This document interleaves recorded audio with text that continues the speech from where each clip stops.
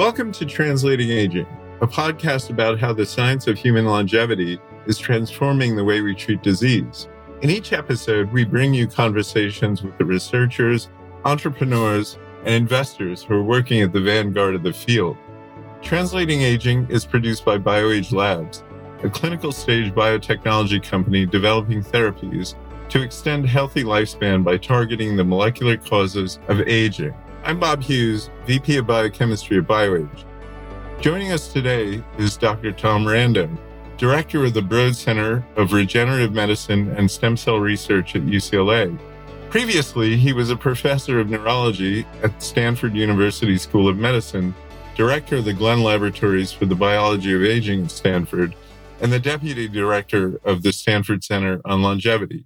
He is a pioneer in stem cell biology and the biology of aging.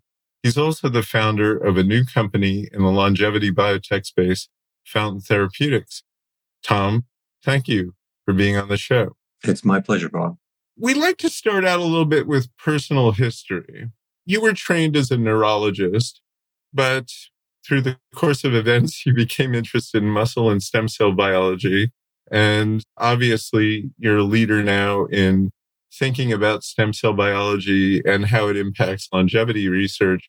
And I was just wondering if you could comment a little bit on that journey from neurology to muscle biology, stem cells, and aging. It really dates back to when I was a resident in neurology at UCSF. I became interested in this group of diseases that neurologists see, which are the muscular dystrophies.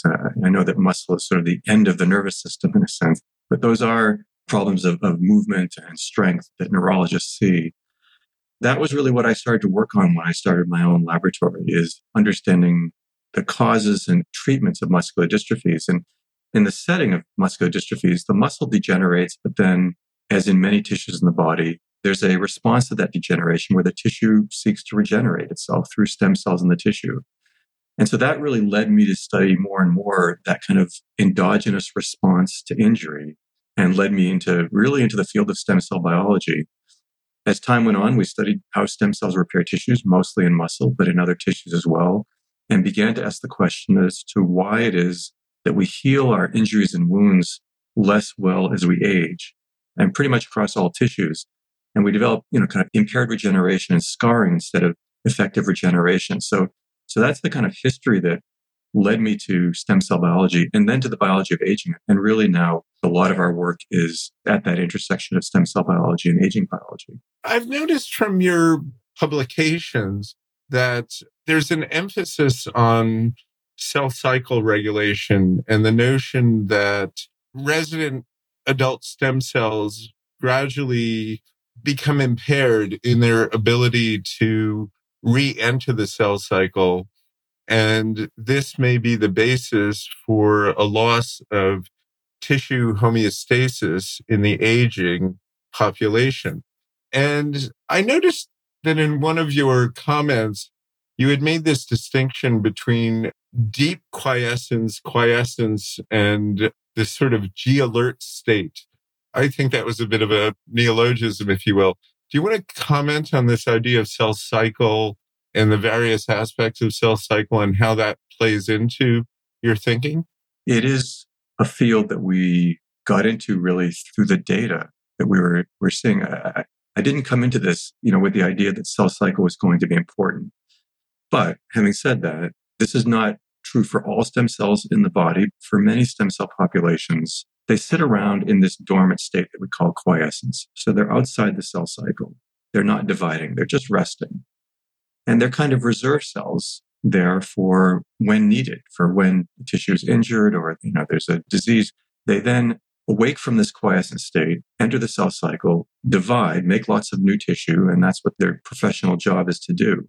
But the more we studied these cells, the more interested we became in how they do this. How do they stay in this dormant state for weeks, months, maybe years, and resist the kind of damage that occurs in tissues and, damage to DNA and misfolding of proteins and other kinds of things that can happen.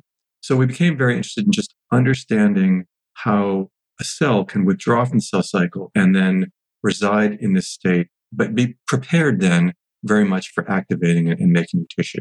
So through that, we came to realize that this is a very dynamic and interesting process by which cells stay in this state, in this quiescent state, and that under different conditions and including aging, that state changes. And one of the things that we and others have clearly shown is that the older we get, the more difficult it is to activate these cells out of that state. And you can imagine that if a cell is dormant and you can't wake it up, it's not going to do very well in terms of repairing tissues. And so, at least on some level, it is that depth of quiescence that occurs with age that we think leads to an impairment of the regenerative response in different tissues. There are a lot of these sort of injury models, recovery from injury, if you will, using cardiotoxin, that attempts to model this age-dependent ability to re-enter the cell cycle. Do you think that these injury models are particularly pertinent to what's going on in normal tissue homeostasis in aged people?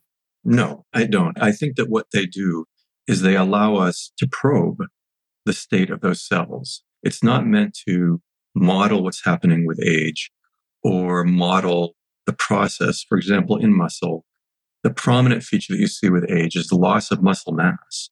And that really has nothing to do or very little to do with that kind of injury response that we use experimentally to test how deeply quiescent the stem cells are. The model of trying to study the normal process of aging is, of course, much, much more difficult. First of all, it takes a long time to do the studies. An injury model you can do and measure within days and a couple of weeks. To really study what happens over the course of the lifespan of, say, a mouse, you have to do the studies for years.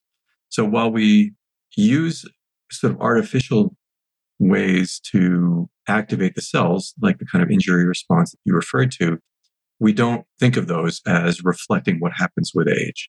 At least classically, we view the brain and adult neurons as being sort of permanently quiescent, if you will. And given your thinking about cellular aging with regard to neurons, we do have a very important population of cells that are meant to be, in a sense, permanently quiescent. And what is your thinking about that sort of neuronal persistent quiescence in terms of, say, late stage dementia? So I would make a distinction. You referred to them as permanently quiescent, and I understand what you mean in the sense they don't divide, but generally, we think of, or I would say the field generally thinks of quiescence as a state that is reversible by design. That is, the stem cells enter quiescence, they stay there, and then when needed, they exit quiescence, they enter the cell cycle. Neurons, by contrast, like cells in the heart, cardiomyocytes, or the cells in muscle that are the muscle fibers, they're what is called terminally differentiated, meaning they have exited the cell cycle and become very specialized cells that will never divide again. So they are not in what we would consider classically quiescence because that's reversible. They're considered what is terminally differentiated and therefore will never enter the cell cycle again, will never divide. So in that sense, when you see age-related changes in neurons or in heart cells or in muscle fiber cells, it really is the accumulation of damage in those cells which have no opportunity to repair themselves by cell division or to replace themselves by cell division. So it really is a different kind of biology of aging for these post-mitotic, that is never dividing again, terminally differentiated cells. It's quite different than the biology of quiescent stem cells. Well, it's actually been suggested that a late-stage neurodegeneration could actually be a result of these terminally differentiated cells aberrantly trying to re-enter the cell cycle. Are you familiar with that thinking?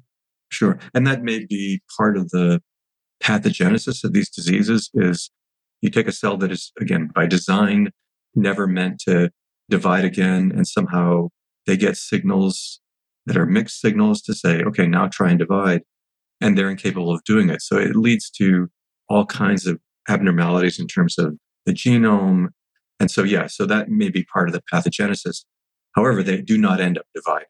They end up either being permanently dysfunctional or actually dying in the process of trying to divide a cell that's not meant to divide. I want to move on to this concept, which some of our listeners will not be familiar with, which is heterochronic parabiosis. And I know that you were one of the early adopters, if you will, of this paradigm and the notion that you could conjoin the circulatory systems of young and old animals and see rejuvenating effects in the older animal. Can you explain a little bit about heterochronic parabiosis, what it is, how it works, what we've learned from it?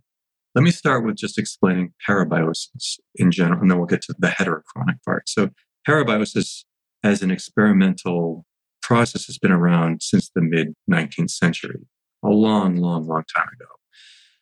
That is experimenting with what happens if you surgically connect two animals together and they develop spontaneously the blood vessels from one animal who will actually grow into the other animal. So you don't need to connect their blood systems. They will spontaneously develop these connections in their blood vessels. So they develop a single shared circulatory system, like conjoined twins. So you have two animals that are connected. And this has been used as an experimental technique over the centuries, essentially, to explore how circulating factors might influence the physiology of an animal. So if you have one animal, for example, that has endocrine disorder, or what we now know as an endocrine disorder, and you connect it to another animal, then it's possible that the normal animal will cure the animal with an endocrine disorder because it will share the hormone that's missing, for example. So it has led over the many decades to increasingly interesting findings about what's in the blood and what's in the circulation, and has been instrumental in advances in endocrinology, immunology, all fields that kind of relate to cells and factors that are in the blood. The idea of connecting a young animal to an old animal, weren't the first to do that. It had been used sporadically during the 20th century, just almost as a curiosity. There had been some studies in rats to ask whether if you connect a young animal to an old animal, does the old animal live longer or shorter? But they were done very few animals and very kind of minimal studies, but intriguing. We realized this was in the early 2000s, that we had some data from studies of stem cells to suggest that there might be circulating factors that were influencing the biology of those cells. And so we talked about doing different kinds of so-called heterochronic studies. So using young animals and old animals, so different ages, what heterochronic means. We did heterochronic transplants, and then we ended up doing these heterochronic parabiotic experiments, which are, as you said, connecting a young animal to an old animal.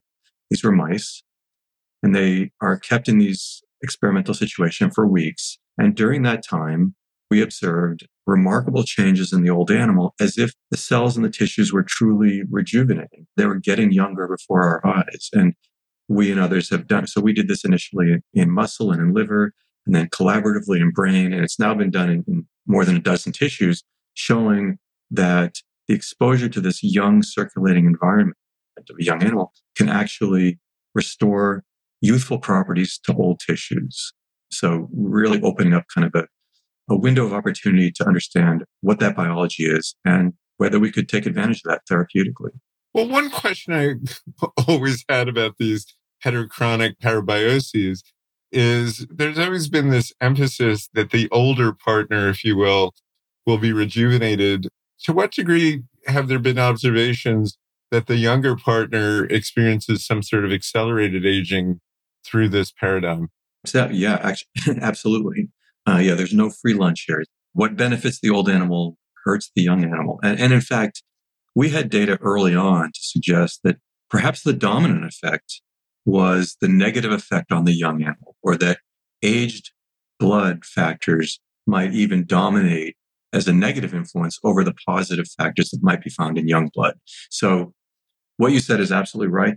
This is a two-way communication, and there clearly are factors in old blood that are suppressive to cellular function and stem cell activity. So that's equally an interesting area of pursuit, is not only can we find positive kind of rejuvenating or youth factors in young blood, but can we identify and potentially eliminate suppressive activities that are present in the blood of older animals and older people. One of the things that we're very interested in BioAge in terms of looking at blood factors that are associated with longevity is inflammatory factors. And, there is this concept called inflammaging, which refers to the fact that inflammation is normally considered a protective feature of the immune system that protects us from infection, but that the inflammatory system, the immune system, becomes dysregulated and we progress into these pro-inflammatory states where there's this gradual and pathologic elevation in inflammatory factors in the blood. I'm wondering if you think that from a stem cell perspective, the progressive age-dependent deficit in stem cell mobilization could be related to chronic inflammation or inflammaging. I'm not a big fan of the word. We're stuck with it, I guess. But without a doubt, there's an increase in inflammatory molecules in the blood, in the tissues of older people. That's incontrovertible. Certainly most of those inflammatory cytokines negatively impact cell and tissue function. So while there may be some benefit to the innate immune response, even increasing with time, potentially, clearly they're having suppressive effects. And those are the kind of aging factors that I mentioned that are considered to be probably the mediators, or at least in large part the mediators of why aged blood is suppressive for stem cell activity. I mean, a lot of this comes back to, I think, how we think of this from an evolutionary point of view. And, evolution and aging is an interesting topic for another day. But clearly, what happens to us as we get older, and as we get older, much older than was a typical lifespan of humans across evolutionary time, there are things that are changing in our body that were not selected for by evolutionary pressure. And one of those, almost certainly, is this gradual increase in inflammation.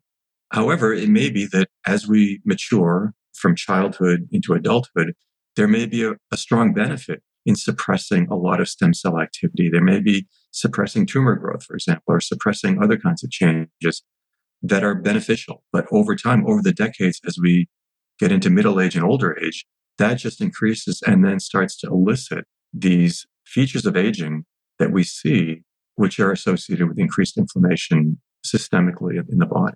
From a developmental point of view, I don't know if she originated this concept, but Judy Campisi at the Buck Institute would often say aging is the price we pay for protection from cancer, that cell proliferation early in life obviously is critical when you go from being an infant to a fully developed adult. But later in life, you obviously don't want that to occur.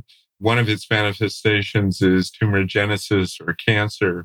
So there's really a delicate balance between protection from cancer and tissue maintenance. Oh, I would certainly agree with that. I mean, again, if you think back evolutionarily, the default for a cell is to divide. I mean, we came from single-celled organisms, which, the only reason why they exist as life forms is because they divide. And the formation of metazoans, multicellular organisms, initially were probably just collections of cells that continue to divide. This idea that organisms would have cells that would stop dividing, and the key cells that needed to continue to divide are the germ cells, so that you can have new generations of organisms, clearly had to involve mechanisms that evolved to stop cells from growing. In that case, anything wrong with those mechanisms would lead cells that were supposed to not divide to start dividing. And those cells have mutations, then that's essentially what we call cancer.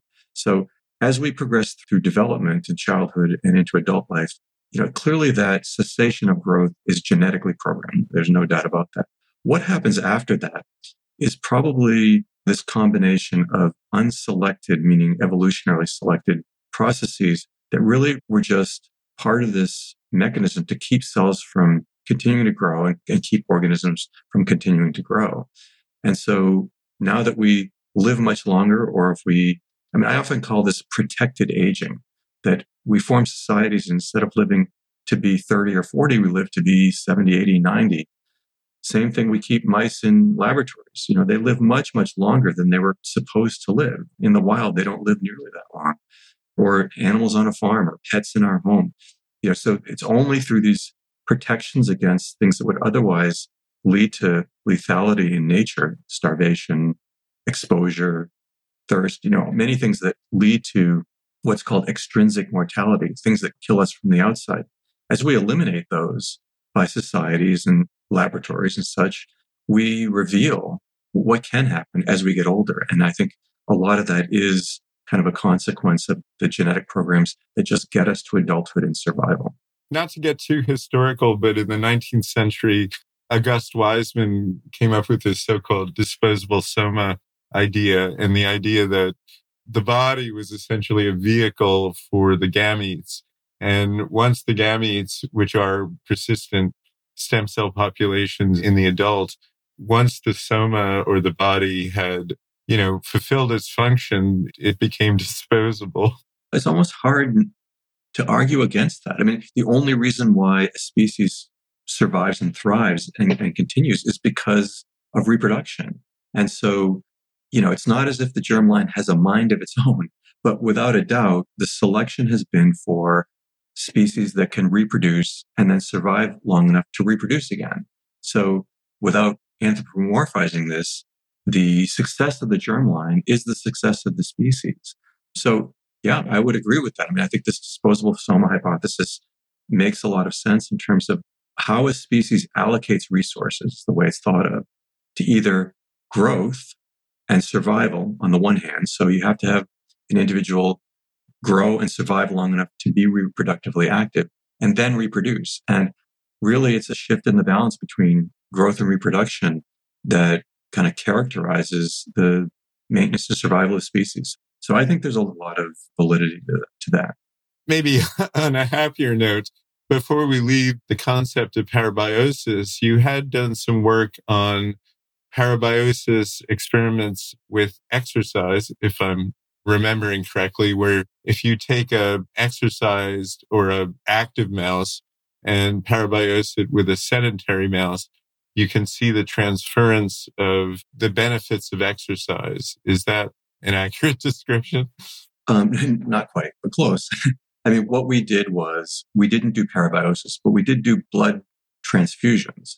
So the experiment was we had old mice and we looked at their stem cell function. And we found that when we exercised those mice, their stem cell function enhanced dramatically. And we did this in muscle and we did this in brain. And this was, again, that was done collaboratively with our colleague, Tony Weiss-Court.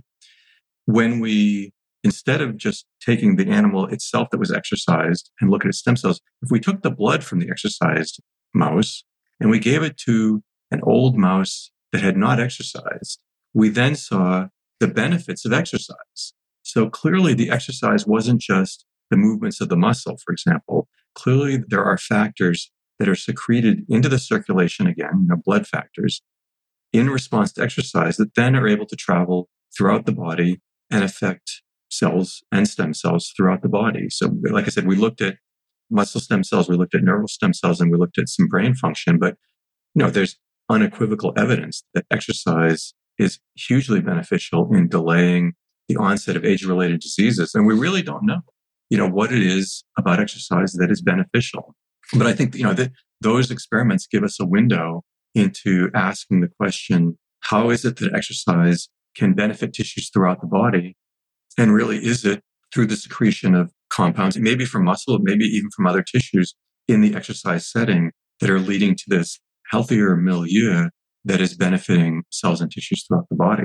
People have used this term exerkines as a sort of a blanket description of secreted factors that are, say, released from muscle in response to resistance exercise. Do you have any sense for whether there are specific factors that are predominant as exerkines that convey these benefits? There are proteins called myokines, which aren't necessarily related to exercise, but they're the proteins that are secreted from muscle. I mean, we don't historically or conventionally think of muscle as an endocrine tissue.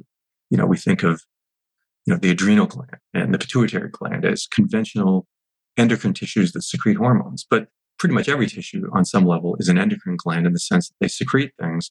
And muscle secretes proteins that have been termed myokines because they come from muscle, myo, and that are unique, that aren't, secreted by the adrenal gland. And when these proteins have been studied, they have effects on distant tissues. So in that sense, tissues are always talking to each other by what they secrete and kind of probing the environment that they're in terms of how the rest of the body is doing by responding to secreted factors from other proteins. So it's hardly a surprise to me that with exercise, not only those myokines, but maybe even, as you say, exokines might be secreted in higher levels in response to exercise as a signal to the rest of the body that, we're exercising. The body's now exercising, and the physiology changes. It changes fat metabolism. It changes blood flow. It changes all kinds of things. So it would surprise me, actually, if it were not the case that exercising muscle did not secrete factors that transmitted this signal throughout the body. So we're looking at this right now. We're looking at what genes are turned on in muscle fibers in response to exercise, and which of those genes are actually secreted proteins. I mean, this has been done. We're not the first ones to do this, but we're looking at this in a setting of exercise in old animals to ask, are there specifically factors that are secreted by old muscle in response to exercise that may be different than young muscle? From an interventional point of view, do you think it would be possible to identify one or two key factors that are released in the blood that convey the benefits of exercise and use that as a replacement therapy? I would be surprised if it were that few, but absolutely. I mean, I think that as we begin to understand what's called the secretome, which is the whole collection of proteins that are secreted from muscle in response to exercise, it won't be a surprise if we find factors that have specific effects on muscle metabolism and muscle hypertrophy, and other factors that have effects on blood vessels and endothelial cells in the blood vessels, and factors that have effects on fat cells and so forth. So I would be surprised if it turned out to be one or two proteins, but I would not be at all surprised to find out that there was a series of proteins of different potencies and potentially with different target tissues that are responsible for that kind of health benefit. And that could be recapitulated either by genetically engineering that protein for production or developing a drug that had an effect that mimicked that protein. So I don't expect there to be one pill that recapitulates the benefits of exercise, but I believe certainly that as we begin to understand this biology, it will be amenable to therapeutic intervention. Well, when I think about the factors that influence aging, the big three for me are always genetics, which we have little control over, at least conventionally. There's exercise, which we've just discussed, and then there's diet. And I was wondering, I know that you've made some public comments about diet and ketogenic diet. Maybe you could comment a little bit on the role of diet as a controllable behavioral feature of taking control of longevity. Yeah, I mean, I think it's probably the most well-studied and most touted behavior, habit, lifestyle choice that one can make that has been shown in animals. And this ranges from flies and worms to mice and even primates, that seems to be beneficial to health. And that is, in a very simple minded way, the less you eat, the better. Obviously not to the point of starvation, but clearly, at least in most cases, in most situations, keeping a lean body mass predisposes animals to longer life and healthier life. There's still controversy about to what extent dietary restriction or caloric restriction, meaning just reducing the number of calories that you take, at what point is that beneficial? At what point is it harmful? Clearly, obesity is a major problem for health. And I think part of the challenges that we face in the field is that when we do experiments with dietary restrictions, so we put animals, mice or rats, on a low calorie diet, so they eat 20% less calories or 30% fewer calories than their control cohort. The problem, or a problem, is that the controls are fed what is called ad libitum, which is you eat as much as you want. And we know what happens when we or animals eat as much as we want. It's not good. And so the real question is, I think of everything in biology on a bell-shaped curve, and ad libitum feeding is harmful. And so restricting calories may be moving up that bell-shaped curve to the top, which is the optimum. And then the question is, at what point further restriction of calories becomes harmful as opposed to beneficial? It's a long-winded way of saying, I think there's no doubt that overeating is bad, that caloric restriction has benefits to both length of life and health during that life that has been demonstrated very widely in a wide-ranging number of organisms We've been recently studying both ketogenic diets and fasting as a way to ask. No one wants to calorically restrict for their whole life. I mean, no one wants to go through their life eating 30%, being hungry. But the question is, can we again mimic the benefits of that through certain kinds of diets? And depending on what the diet is, what tissues are benefited and how. So we're interested in the biology, but we're very interested in this, as you first asked, kind of what people can do on their own without drugs that might be beneficial in terms of dietary changes. Ketogenic diet is sort of scientific jargon, if you will. I think the way that plays out in the popular culture is the paleo diet. Do you think that the paleo diet is ketogenic? I mean, the paleo diet is probably somewhat ketogenic, but, it's obviously based more on the concept of eating what we had evolved to eat, meaning that it's kind of aligned with our evolutionary biology.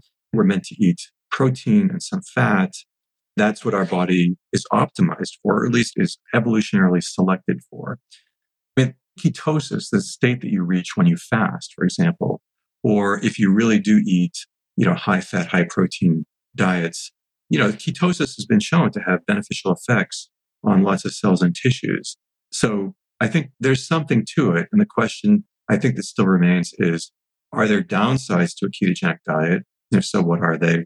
And how much does a ketogenic diet actually recapitulate just caloric restriction, which doesn't necessarily lead to ketosis? I mean, it actually doesn't in moderate caloric restriction. But I think the challenge is, how do you find diets that people can stick to that are both, health promoting and not onerous? I mean, it's just so hard to keep people on diets for a long time, as we all know, that anything that we can do to find a healthy diet that is palatable and sustainable and prevents obesity will be a good thing. What are your general thoughts on supplementation? Obviously, the anti-aging sort of health market, if you will, is always pushing this or that supplement. Do you have any general comments on supplementation? I don't take any supplements, for what that's worth. I do fast one day a week for what that's worth. I don't have any evidence that it's working or helping, but I just kind of a belief that it's probably good. I think that supplements are based on measurements that have been made in terms of what changes in our bodies over time with age, like NAD. And they're clearly popular NAD supplements. But I think we just don't have the kinds of evidence of benefit that we would like to have in humans, that this is really going to change our risk of disease and our general health span. So there's good evidence that most of these supplements that are touted, well, I shouldn't say most, I have not looked into the spectrum of what's out there, which I'm sure is huge. But as long as they're safe and they're not taken in excess, they're mostly natural compounds, so they'll be incorporated like in a diet. And there is evidence in animal studies that these supplements can be beneficial. It's just that the higher up we get in terms of sophistication of the organism, the less effects these things tend to have. Even looking at caloric restriction, the benefits in lower organisms can be quite dramatic, whereas the benefits in primates is much more modest, and we just don't know in humans. So I think the same will be true of supplements. It'll be difficult to assess in a genetically diverse and complex population of people a significant impact on health span and lifespan from any kind of study. And again, there just aren't many controlled studies that are being done to really test these in humans. That was a very nice review of basic science and sort of interventions.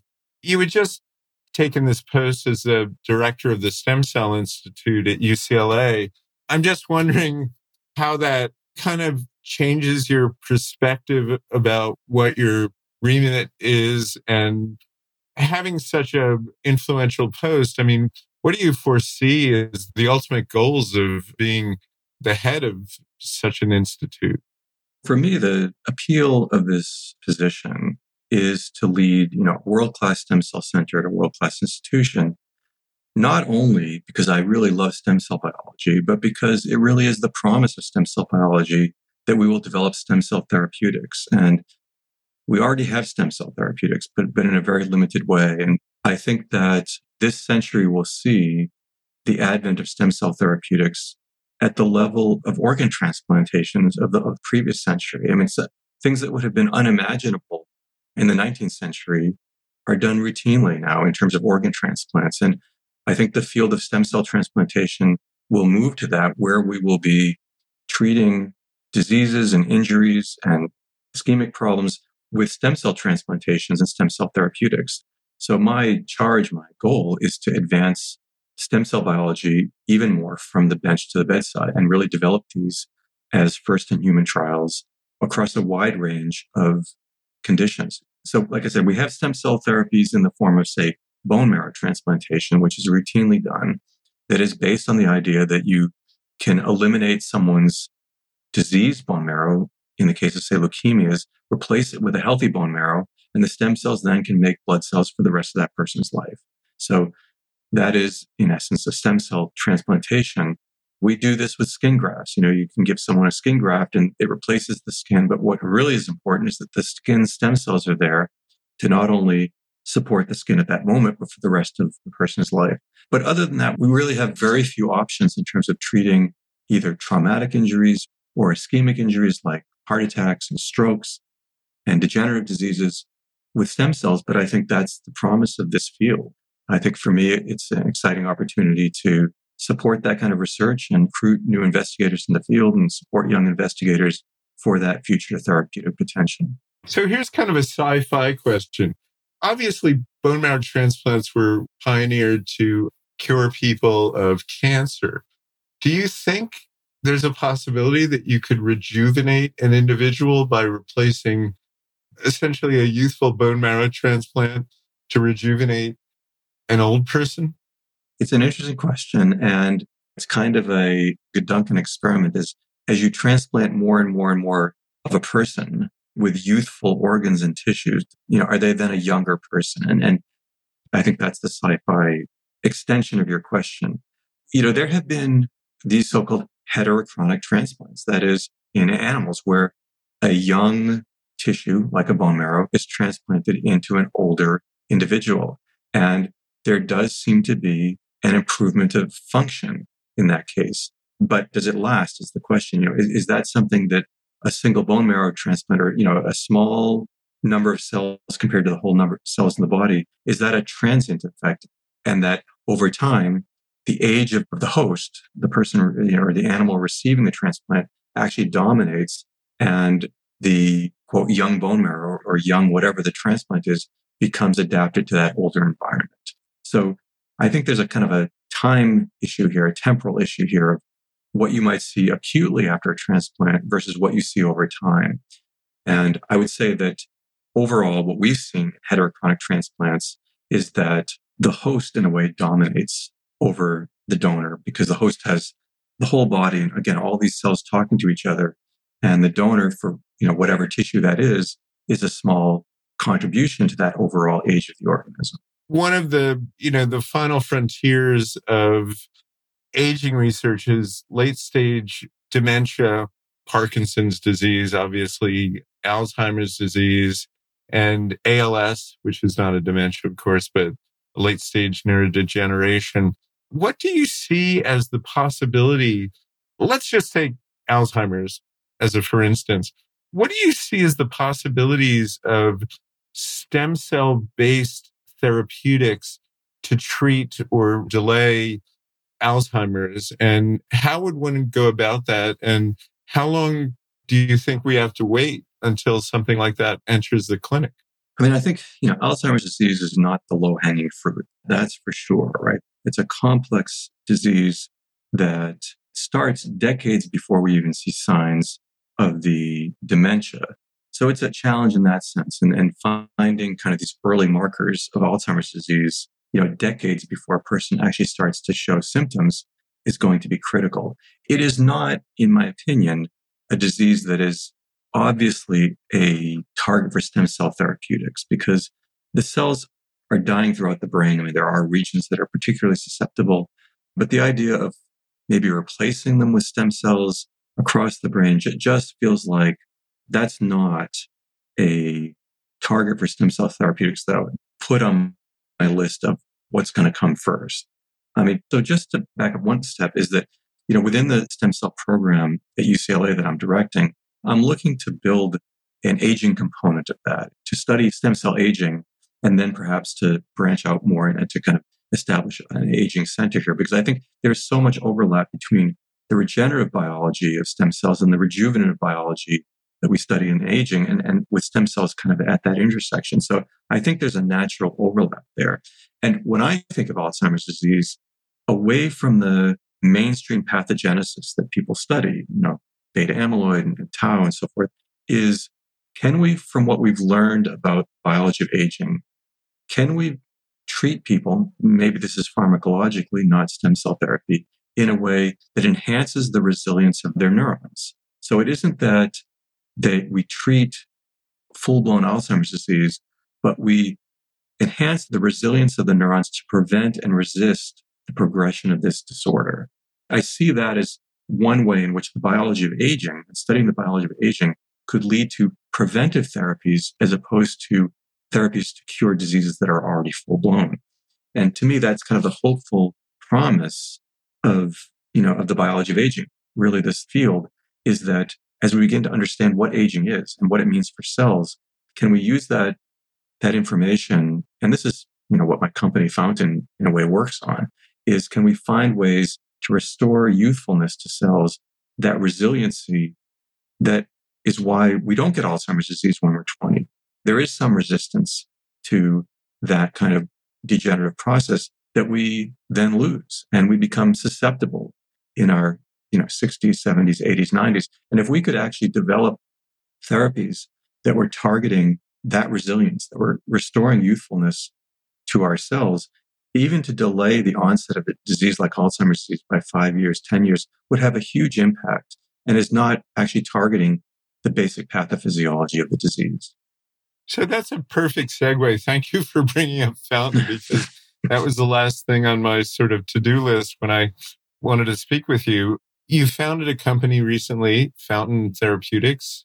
Can you just give us some impressions about what it's like to transition from being an academic to a company founder, and maybe describe what the sort of scientific goals are and how you will try and achieve those goals? In response to your first question about this transition, I never transitioned out of being an academic. I tried to start a company while being an academic, which was a challenge. And again, I have lots of lessons learned how not to do things that I would be happy to share with people. The thing that I did that was most difficult was I did this myself for a year or two before assembling the right team to help me do it. So I learned a lot about starting a company, but I would have certainly benefited by having people who already knew what they were doing from the beginning. I would have made fewer mistakes. But it was exciting. And I'm always supportive now of investigators in the academic world who have ideas for starting companies and trying to help get as many of those ideas out of the academy walls and into companies for development. Because there's just so many things you can't do easily in academics that are really, optimally suited for that kind of environment of a startup company. And Fountain, it really was based on our early findings in parabiosis. That is the idea that the age of a cell could be reprogrammed, it could be modified, that you could actually make an old cell young, and through, what we consider to be kind of epigenetic reprogramming. So just kind of, you're not changing the DNA, but you're changing how the DNA is read. And that part of what aging is, of the aging of the cell, is misreading or alternate reading of DNA. So we believed from the parabiosis studies that this was possible. So what Fountain is doing is really screening for compounds that can make old cells younger in that very simple way. If we can identify what an old cell is and what a young cell is, and we can screen, thousands and thousands of drugs to ask, do any of these drugs seem to make these old cells look, smell, taste like young cells? Maybe we are actually rejuvenating the cells. And that through that, by getting those compounds that work, we test them in mice to see if they have these kinds of benefits in terms of preserving or even restoring youthfulness in animals that have developing aging and age-related diseases. We'll bring it all back to neurology before we close. Okay. You stated that Alzheimer's disease was not the low-hanging fruit. If you were to make a prediction, if you think of the sort of the big three of the big four, PD, AD, Huntington's, and ALS, which do you think is the most likely to have a disease-modifying treatment in the near term? if you're willing to speculate. Never make predictions, especially about the future. Is that one of those questions? Yeah, Yogi Berra. So Parkinson's disease is interesting because there are stem cell therapies being applied to Parkinson's disease. And in a way, it is a disease that lends itself to that because it's a very small area of the brain where the cells are being lost. And so, through fetal transplants, different kinds of transplants, there is evidence that you can actually restore functional nerve cells in the area of the brain that are lost in Parkinson's disease and lead to therapeutic benefit. So that's already encouraging. Then you mentioned Huntington's disease. That's an autosomal dominant disease, which is genetically clearly identified what the genes are and that it's autosomal dominant. So that's a challenge. So I would say the four you mentioned, Parkinson's disease would have my bet in terms of a stem cell therapy. I guess I'm sort of bullish on ALS. I don't know why I say that, but maybe it's because the nerve cells that are lost in that disease are, again, restricted to motor neurons. And so, perhaps there's a biology there that is more tractable than the kind of widespread kind of neuronal death and degeneration you see in Alzheimer's disease. So I'd like to say I know what those will be, but I don't. I guess I'm still hopeful and optimistic that through stem cell biology and aging biology together, that these kinds of diseases will reveal themselves as targets for therapeutics that are probably beyond just the traditional pathogenic processes that have been studied, but are approached from a point of view of cell resilience and cell state and cell function that can be enhanced therapeutically and maybe even pharmacologically. Well, I think we've come full circle. Dr. Rando, thank you for joining us and being so generous with your thoughts. My pleasure. So I'm just going to say many thanks as well to our listeners and subscribers. If you have feedback or suggestions for future episodes of Translating Aging, you can contact us by email at podcast@bioagelabs.com, on Twitter at BioAgePodcast or via our LinkedIn page. You can also follow our sponsor, BioAge Labs, on Twitter and LinkedIn. We'll see you next time. Thank you.